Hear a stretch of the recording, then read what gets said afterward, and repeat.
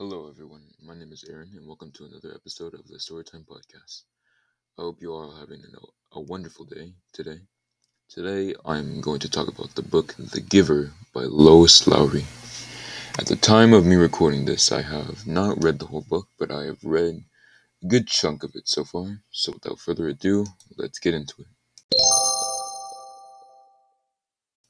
I'm going to start off with the background of this story. The novel The Giver is about a person named Jonas. He is the protagonist of this story.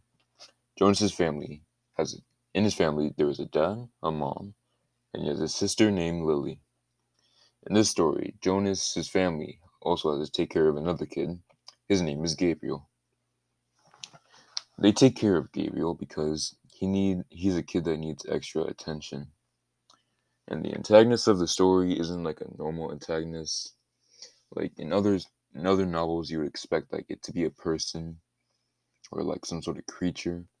But in this story, the antagonist is the society that Jonas lives in its ideal sameness. The plot of The Giver is about a young boy who lives in a society free of crime and sadness. When every child turns 12, they are assigned a job, and everything chosen and decided is by their parents or their partner. The job that Jonas is assigned to is to be receiver of memory. The receiver of memory has the job to receive memories of the time before the community was created. And that is so far all I know about the story.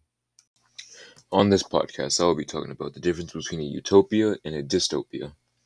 I will also be talking about the difference between a stereotypical utopia and the utopia that is described in The Giver. A utopia is basically someone's version of a heaven on earth. I say someone's version because a lot of people have different ideas of what a utopia can be. A utopia is mainly a place where people can live happily. A dystopia is like a version of hell, but it's not hot and it's more futuristic.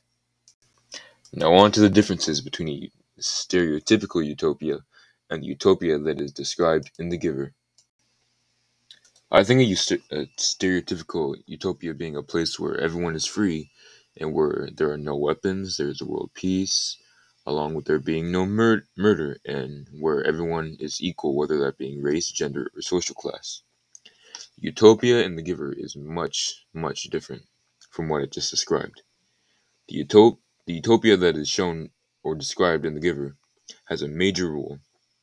The major rule is that you must use the right words when you are talking. For example, if you say that you're starving and you're actually starving, you could say that. But if you're just hungry and you say you're starving, you have to correct yourself by saying you're just hungry.